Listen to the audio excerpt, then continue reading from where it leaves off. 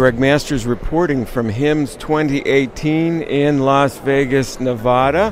And we just stopped by the OneView booth here, and we're going to talk to Regina Holliday, the artist in residence here at the booth.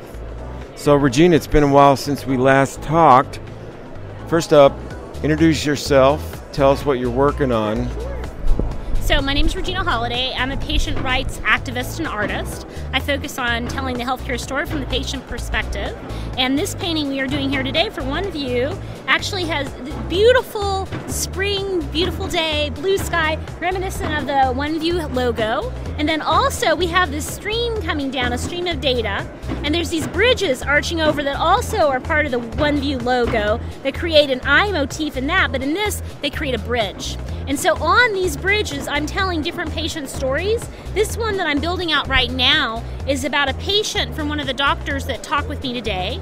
This patient was a young boy who had a stroke at the age of 8. And he was bilingual before the stroke.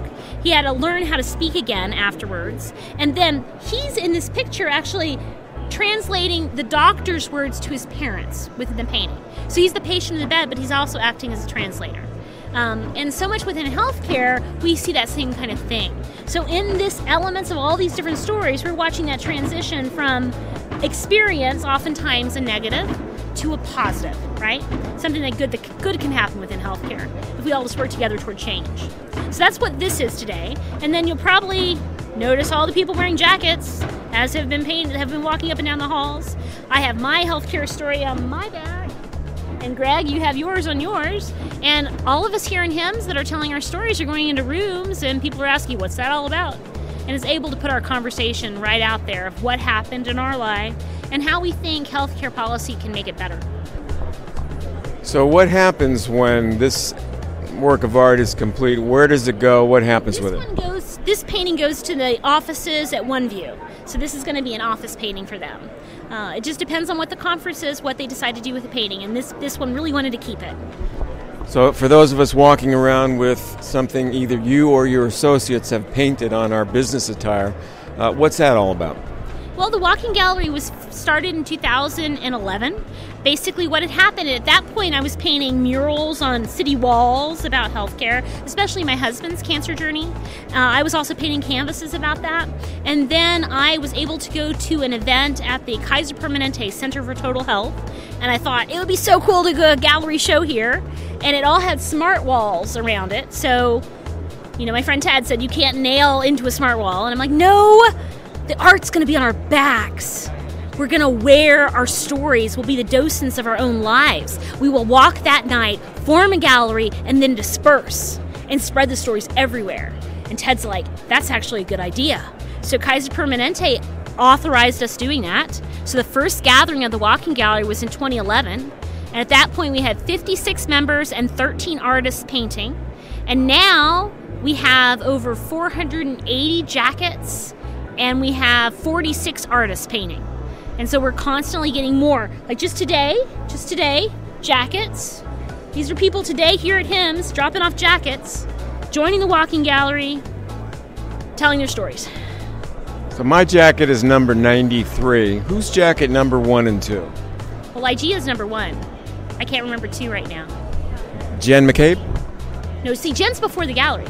So there are 5 jackets I painted before the walking gallery. They weren't really the walking gallery because the walking gallery didn't exist yet. So the first 3 art jackets I ever painted were Jen McCabe, and then Ronnie Zeiger, and then Shira Bell. And those were just jackets, and they had my story on them. They were not the person's story, they were my story. And the idea that came from that was Jen McCabe wanted to get into a meeting and tell the patient's story where no patients were invited. So she was going to wear my story on her back to bring it in. When the walking gallery founded after the art jackets, it was about the person's story, not my story, your story. And that was the switch. That clarifies it. I wasn't aware of that. So for those who are not familiar with you and what you do, give us a little more background and color on the walking gallery. What's it all about? Well, it's a movement that the idea, when you think about as a visual artist, what represents something. So a man or a woman in a white coat with pants and a nice shirt, that's a doctor most times. That's a visual representation of a doctor. And when you see a patient in a gown, often viewed from the back with their Johnny open, you see their bottom, that's a patient. That is the most universal symbol in our country of a patient. And it's a disempowering one. So I thought when I created the walking gallery is, we'll take a symbol of power, the business suit, and we will smack dab paint the patient story on the business suit, and we will claim power. So that's sort of why it's a business suit. Lots of people want me to paint on other things like jean jackets and leather jackets and things like that. I'm like, I don't want to do that. It's not the vision of the gallery. The vision of the gallery is a business suit jacket. So that's a point of disruption, right? The other thing that's disruptive about it is we do not charge to paint jackets. I mean, people are welcome to donate toward the movement, to spread the movement. There's a lot of other elements of making a movement grow, right? But you never pay for your jacket. It's your physical jacket. It belongs to you. I'm just smearing a painting on it, right? So this means everyone can join. We can have reporters in the walking gallery. You always own your own story.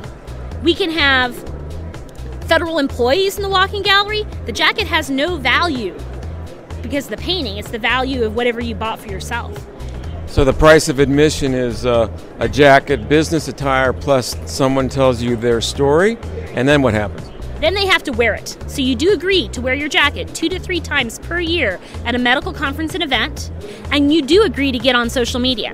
So you do need to be either on Facebook or Twitter. You can pick. I need you to be on one of those.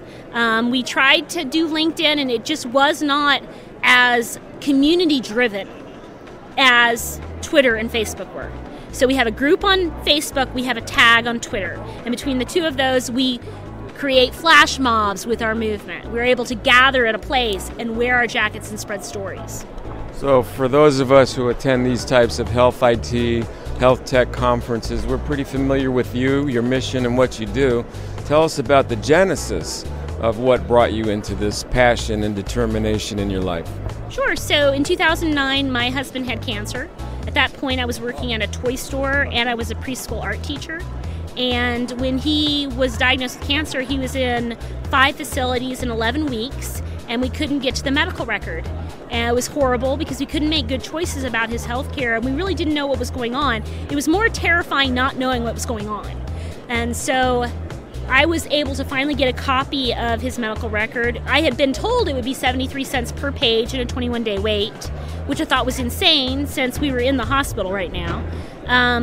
When I read his record, I realized it had been filled with actionable data that had not been acted upon, which meant nobody was reading his medical record. And my point was the family caregiver will read it. Will take that extra step to be able to make sure the patient gets care. The patient, if they're competent, will read it too, if they can just get to this information. So my husband died his 12th week of his journey, and I started painting really big paintings about electronic medical records, trying to get people to realize this is the key to improving care. So how much has that needle moved since the initiation of your... This needle, it's almost like one of those readings for current that goes back and forth like that. Because this needle wiggles all over the place. We thought we got far with meaningful use. We thought getting a core measure that patients get access to the records 50% of the time when they asked for it would mean that we'd actually get access to our records. No! A whole bunch of hospitals, to beat accreditation, said that patients never asked for anything. So therefore, they never had to give it 50% of the time because they never asked for it, which we're like, that's so not true. It made us very angry. As meaningful use continued, it sort of just tapered out and went away. And the final stages that were supposed to make sure we could get to information were never really implemented. The Office for Civil Rights is the one who's supposed to make sure HIPAA violations are penalized. One type of HIPAA violation is refusing to give patients access to their information. Yet those cases are almost never followed through, and therefore patients can't get to it through that legal arm. So we desperately in this country need a push to make sure patients can get to the record, they can get to it in a real-time fashion. If you can go to the ATM and get your balance, you should be able to get a card or some way to log on and see what's going on with your health care. And we still, in 2018, aren't there. So I keep fighting, I keep pushing, and so do so many other people. And this needle is just very slow to move. So you do this medical conference called Cinder Blocks, which I was privileged to attend once. You've moved from the D.C. area out to the back country of Maryland, yes. Garrett County? Yep, Garrett County, Maryland. So I understand this walking gallery has been a virtual entity. However, have you developed a studio these days? So I did open Salt and Pepper Studios in 2016, which is the home of the Walking Gallery. We have 3 bedrooms there that people can stay in free of charge. During the Cinder Blocks Medical Conference, it's always full.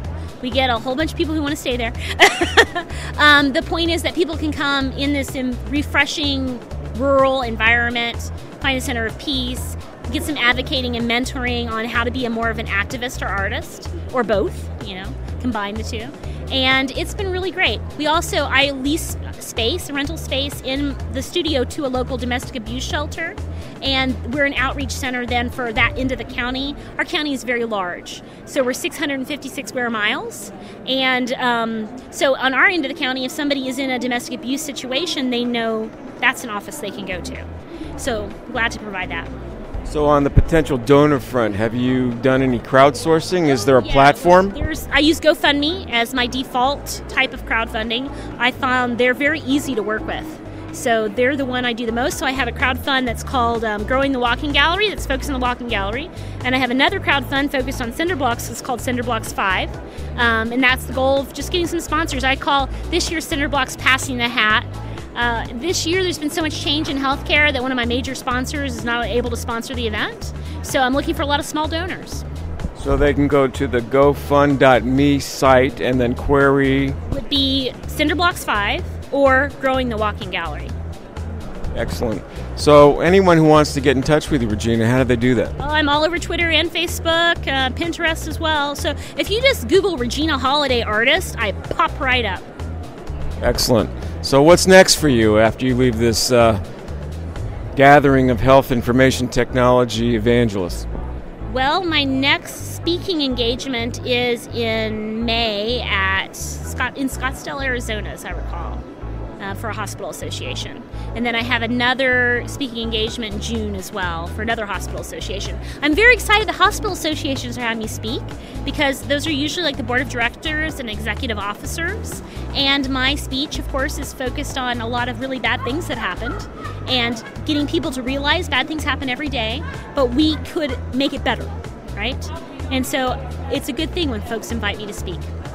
So tell me a little bit about how you're received there and what kinds of questions do you typically get after you're done talking?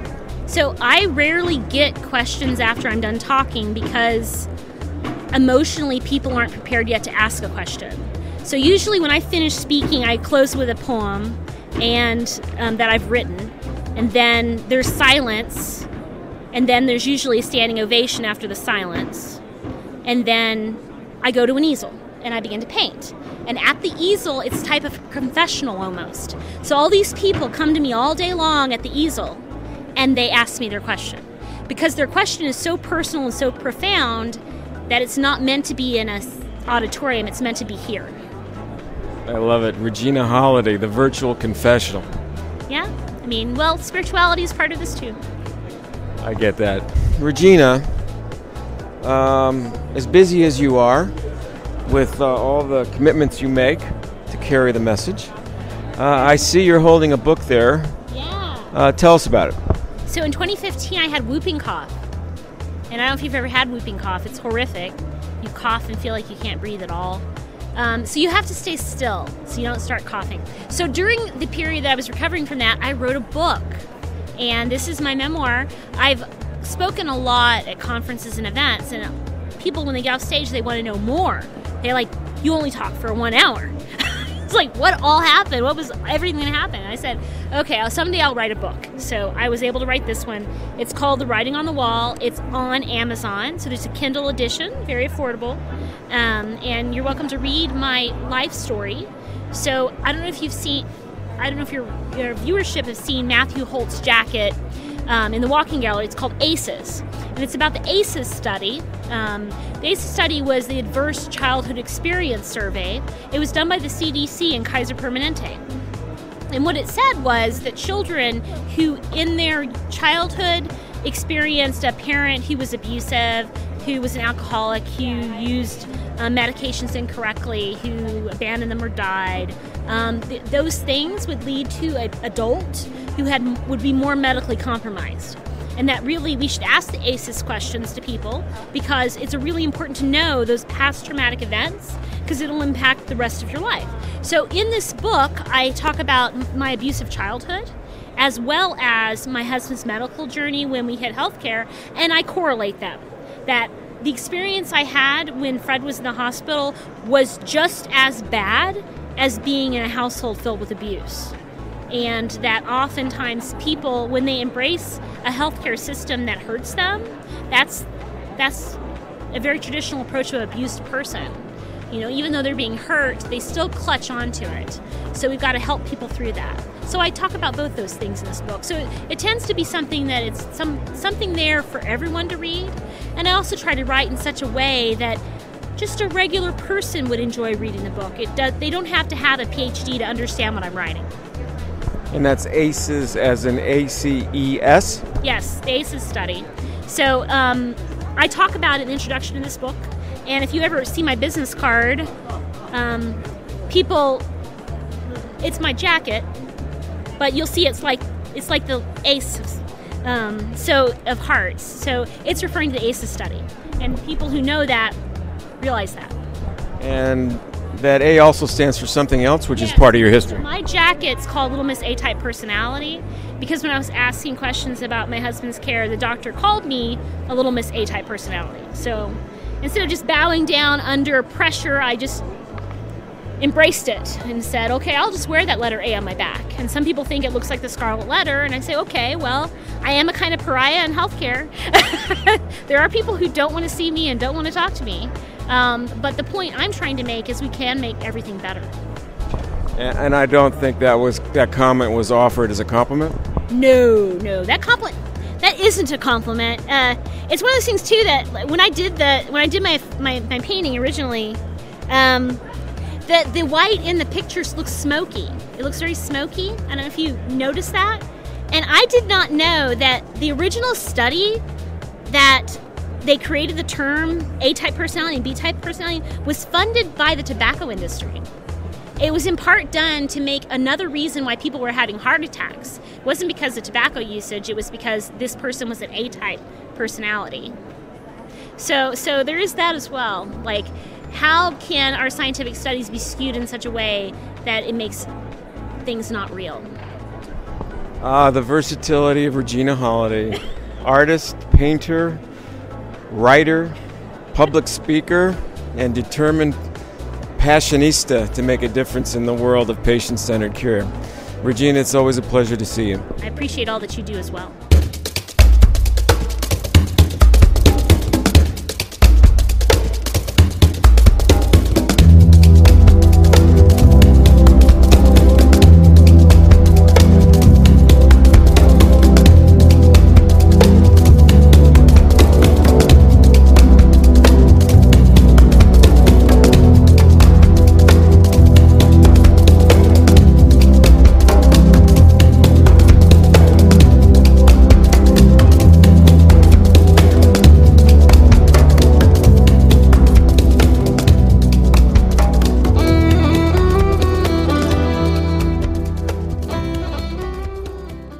Hello, it is Ryan, and we could all use an extra bright spot in our day, couldn't we? Just to make up for things like sitting in traffic, doing the dishes, counting your steps, all the mundane stuff. That is why I'm such a big fan of Chumba Casino. Chumba Casino has all your favorite social casino-style games that you can play for free anytime, anywhere with daily bonuses. That should brighten your day a little.